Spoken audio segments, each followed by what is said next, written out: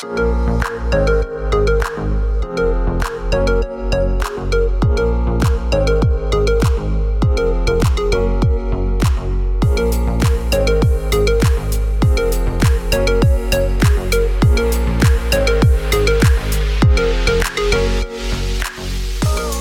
Virginia. I'm Chris Lang for the Virginia State Golf Association, and welcome to this episode of the Golf in the Commonwealth podcast. The 2023 Solheim Cup hasn't even taken place yet, but here in Virginia, we're deep into preparation mode for the 2024 event, which will take place at VSGA member club Robert Trent Jones Golf Club in Gainesville. The club has a long history of hosting elite events, including several President's Cups.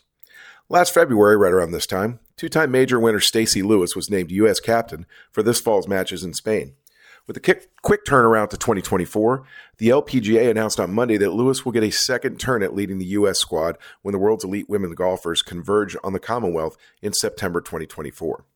It's quite an honor, as only 4 women have ever captained the U.S. team multiple times. They were Julie Inkster, Judy Rankin, Patty Sheehan, and Kathy Whitworth. All 4 are enshrined in the World Golf Hall of Fame, and one can assume Lewis has an excellent chance of joining them there in the future. Now, you may be asking why the Solheim Cup is being played in back-to-back years. For the answer, you first have to go back to 2001, when the Ryder Cup was postponed soon after the September 11th attacks. The Solheim Cup was originally played in even-number years and continued to be played in that fashion through 2002. That year, the Ryder Cup and Solheim Cup were both played, and to separate the events, the next Solheim Cup was scheduled for 2003 to get it on the odd-year schedule and away from the Ryder Cup. Of course, then COVID happened, forcing the Ryder Cup to be postponed from 2020 to 2021. Again, both events were played in the same year, and that will be the case again in 2023, as the Ryder Cup is scheduled to be played in Italy soon after the Solheim Cup ends in Spain. Big year in Europe.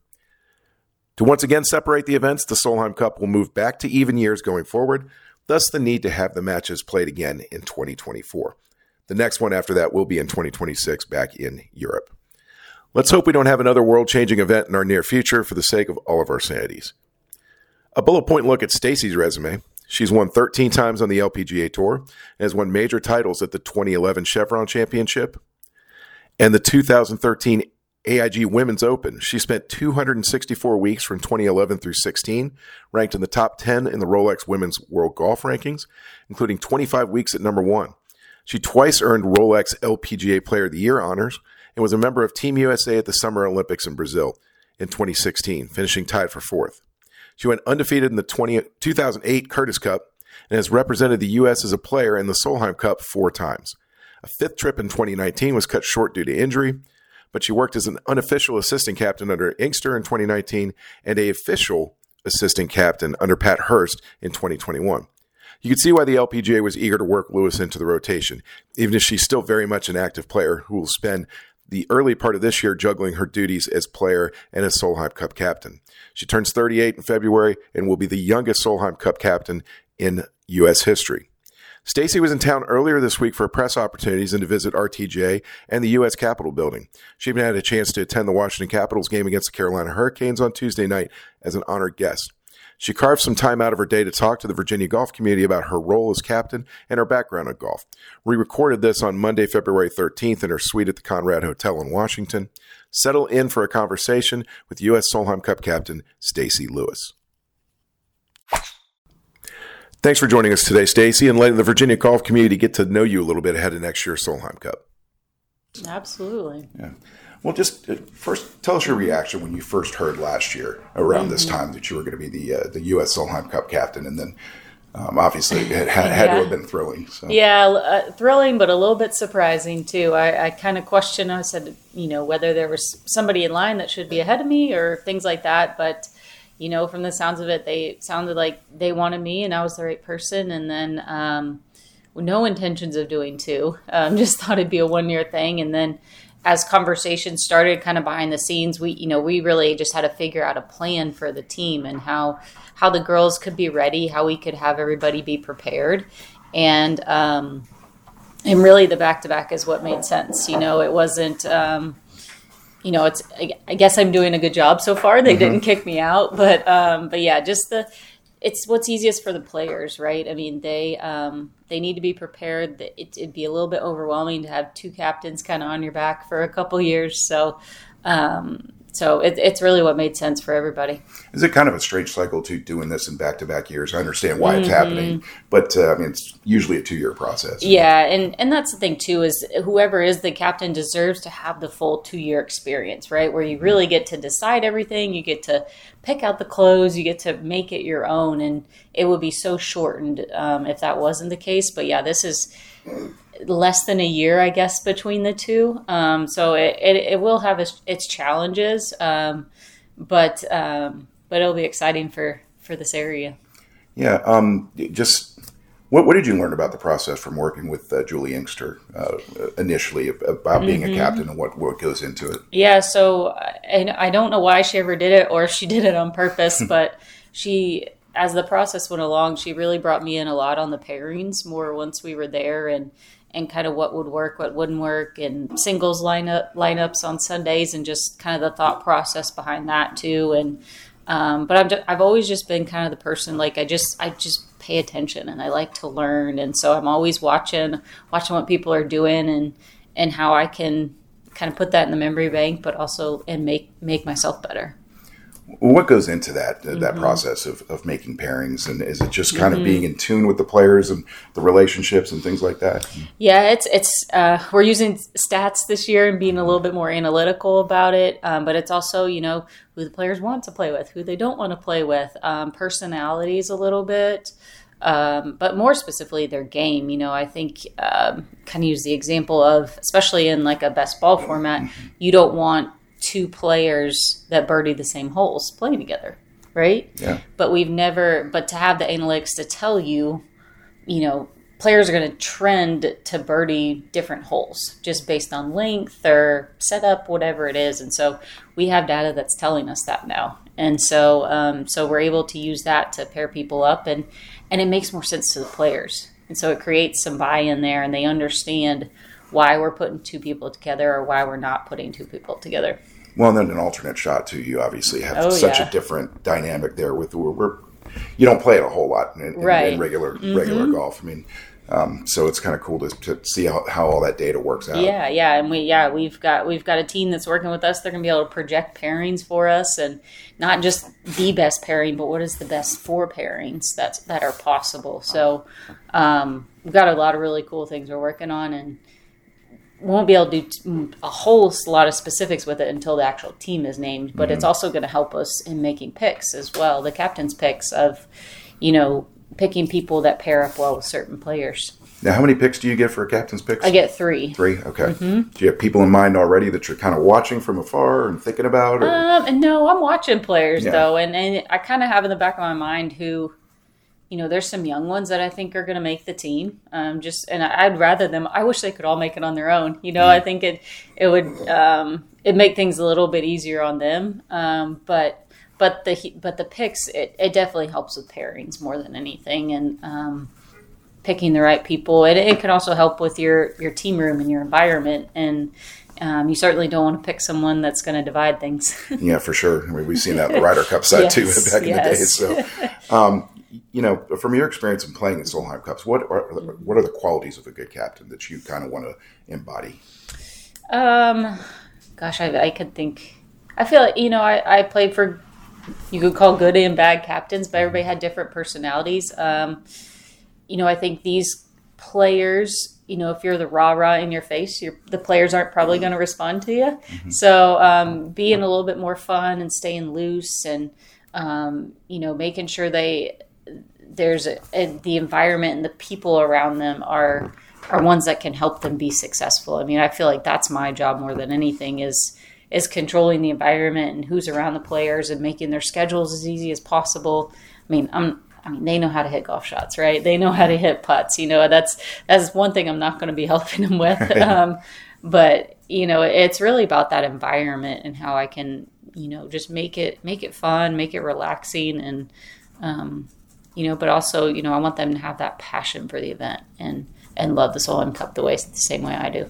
And when you go back to your first time playing in it, what was that like for you? Just so nerve-wracking. Yes, so nerve-wracking. That first tee for any rookie it's awful. You can't get any water down. Like, your mouth is dry, your stomach feels horrible. Like, it's it's so hard. And so, I mean, I remember my first Solheim Cup, Rosie Jones was the captain, and just watching her and seeing everything that she does. And gosh, I could never be captain. You got to do all these speeches and blah, blah, blah. And then here I am, It's amazing just how you evolve and you learn and you're ready for the opportunity when it comes. I understand you haven't ruled out trying to be a playing captain if possible. Is that something that's still kind of on your radar? Yeah. It's in the back of my mind. Yes. It's one of those things I feel like so there's 9 automatic spots. And if I make it off of one of those automatic spots, I feel like I need to play because that means I'm one of the best 12. I don't see myself picking myself.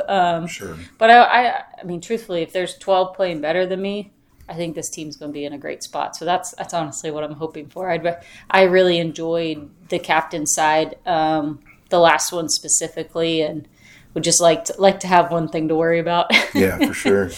How much of a schedule are you playing this year? Is it pretty normal, full schedule? Or? Fairly full, yeah. Especially early in the year, I'm going to play as much as I can early in the year, just to have some flexibility as I get closer to Solheim. So, because I don't know what it's going to look like, how busy we're going to be and things like that. So, it's kind of playing it by ear, but also staying busy this first part of the year. Yeah. And how are you trying to kind of balance the two?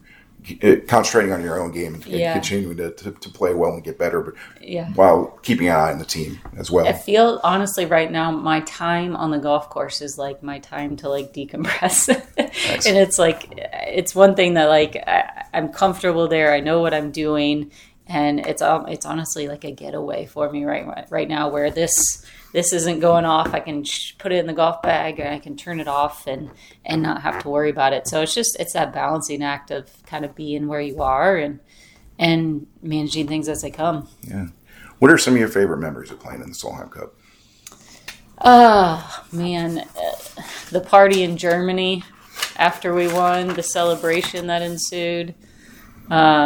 Michelle Wee's parents dancing on the table, to that putt that Germany was a lot of my experience, but the putt that Jarina made to basically win it for us, Julie dancing on the first tee in Des Moines. I mean, it's in pairing with Jarina, when we kind of got that pairing figured out, and then we rolled there for couple of Solheims, we did really good together, and so just that time on the golf course with her was a really important part of my Solheim Cup career. Yeah.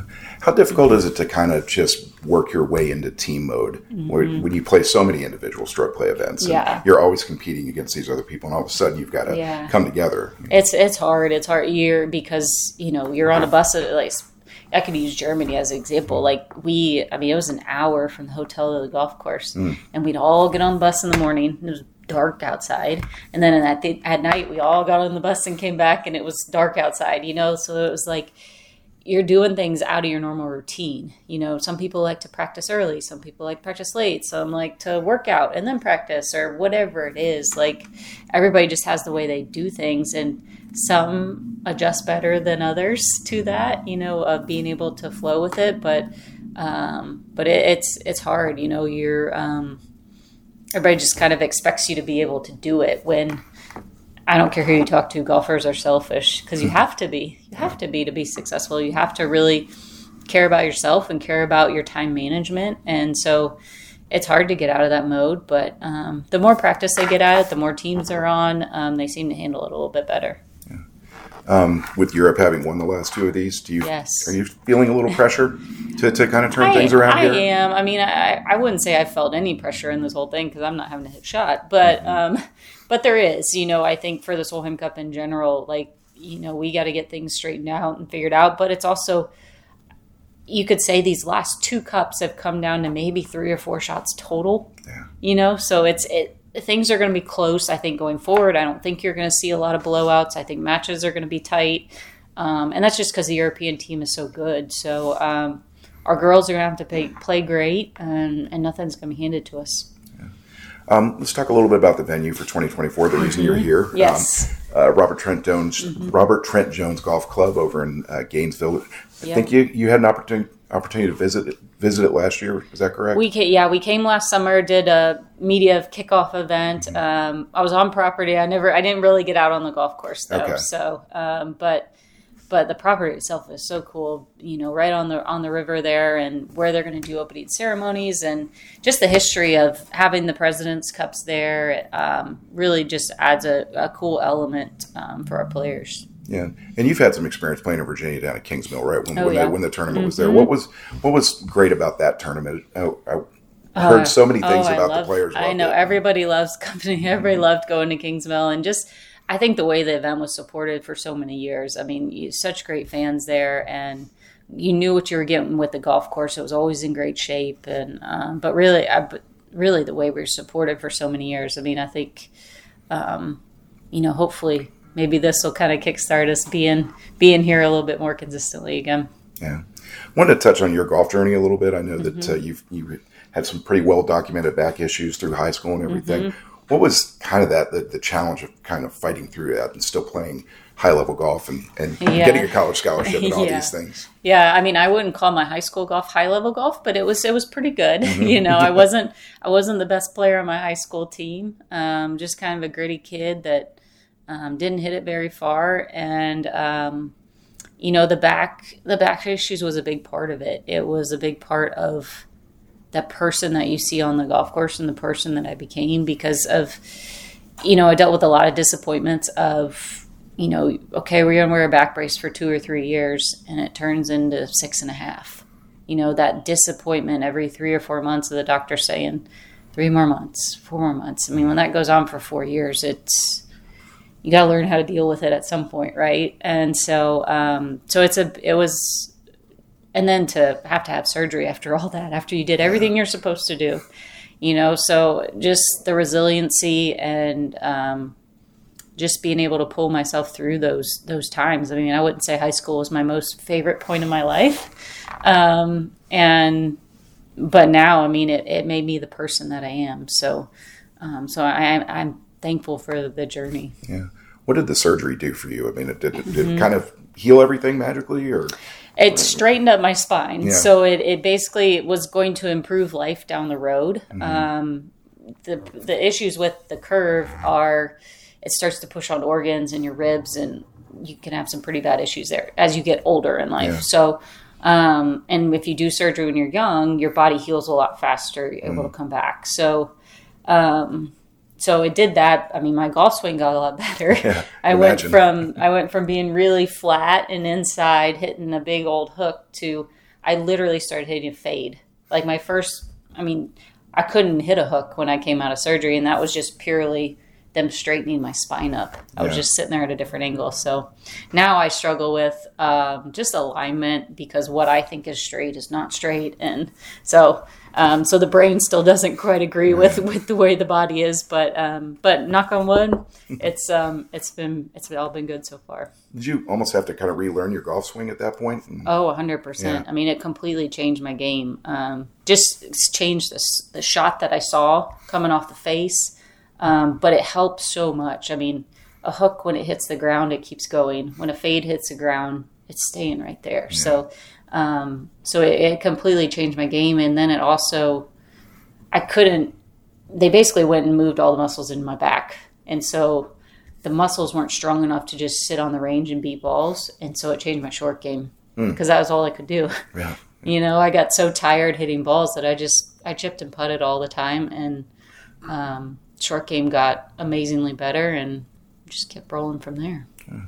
Speaking of international experience, I know you went 5-0 at the Curtis Cup. I mean, how much did playing in that event kind of prepare you for what you would see down the road in a Solheim Cup and that sort of thing? It did a lot. I mean, Curtis Cup was really a good kind of springboard to my career, my professional career, of knowing that I could go play against the best players in the world, just to compete on that big of a stage and play as well as I did, obviously.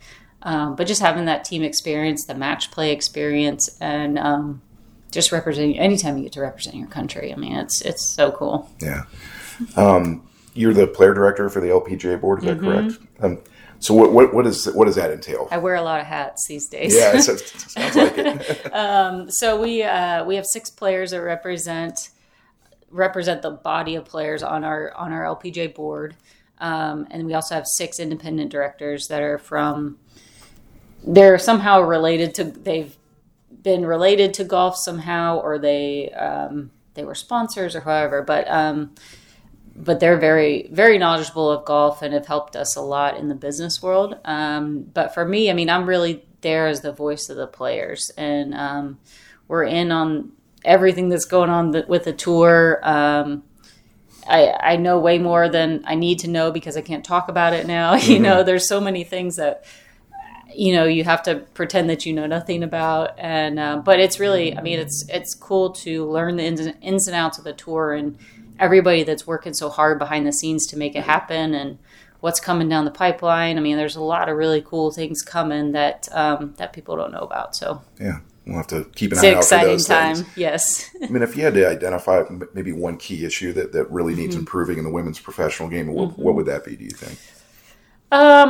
Probably just, I mean, everybody's kind of been talking about it, but just our schedule a little bit, just get a little better flow for our players. But that's probably a 3 to 4 year process, just with contracts of sponsors and how they roll over and if somebody's going to renew or not renew. I mean, it's a process that we just can't say we're going to change next year's schedule. It just doesn't work that way. So it's just that process of doing that. But I mean, we're in a really great spot. Our majors are as big as I've ever been, and I think they're just going to continue to get bigger, which is great. And we got new sponsors coming on this year that are starting at a higher level purse-wise than they have in the past. So, we're going in the right direction. I think another thing is TV deal, more TV exposure and things like that is something that, for the future, we need to really improve that too. Yeah. Wanted to ask you about your role as an ambassador for LPGA, USGA girls golf. I mean, what goes into that and why is that so important to you? Well, that started, in Phoenix in 2012 when I became number 1 in the world when I won the tournament. And when I turned around and looked down the fairway and there were all these girls just walking down the fairway behind me. And I'm like, gosh, this is like the coolest thing I've ever seen.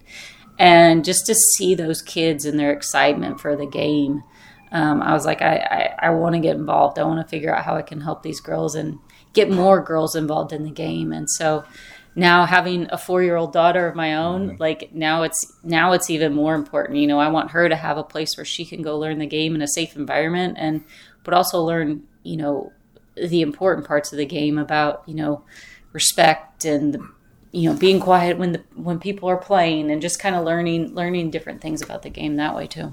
She had a club in her hand yet, I'm assuming? Oh, yes, she is. She's swinging away. She gets after it. It's funny how I was watching her the other day, and she starts taking the club and banging her toe. Well, that's what Mom does all the time to get the dirt off, and so she doesn't know why she's doing it, but, she's sitting there copying every move I make. So it's all the more reason that you got to pay attention what you're doing around little kids. For sure. I guess we can end on this, too. If you had a message for a junior girl who was trying to get into the competitive world and college golf and pro golf, what kind of messages or advice would you have for them? Just to know that you can always get better. I think even when you win golf tournaments, there's always ways to improve. But whether it's at the local level, your country club's member tournament, go play tournaments and go win a lot. They don't have to be AJGAs. They don't have to be the big national events. Like, you can improve, by just playing your local events. And so I would just encourage them to play as many tournaments as they can, no matter where they are and what golf course or how many holes it is. Just go play a lot. Yeah, and get that competition. That's right. Going. So. That's right. Awesome. Well, really appreciate your time here, no worries. Stacy, and Thank you. Look forward to seeing you back here next year. I think I'll be here a few times probably. So, thank you. Thanks for coming down. We appreciate it. All right. We want to thank Stacy for joining us on the podcast. I can't speak for everyone, but I'm pretty excited to have an incredible event like the Solheim Cup being played in our backyard at a VSGA member club. September 2024 is going to be a pretty big month around these parts, as the U.S. Mid-Amateur Championship is scheduled at Kinloch and Independence in the Richmond area as well. Strap in for a lot of fun golf and a lot of really elite players coming to the state. If you'd like to read more about Stacy Lewis, check out her website at stacysback.com. That's STACYSBACK.com. She has a great story of perseverance that can be a lesson for any young player going through physical struggles. That'll do it for this episode. Thanks for listening, and until next time, so long.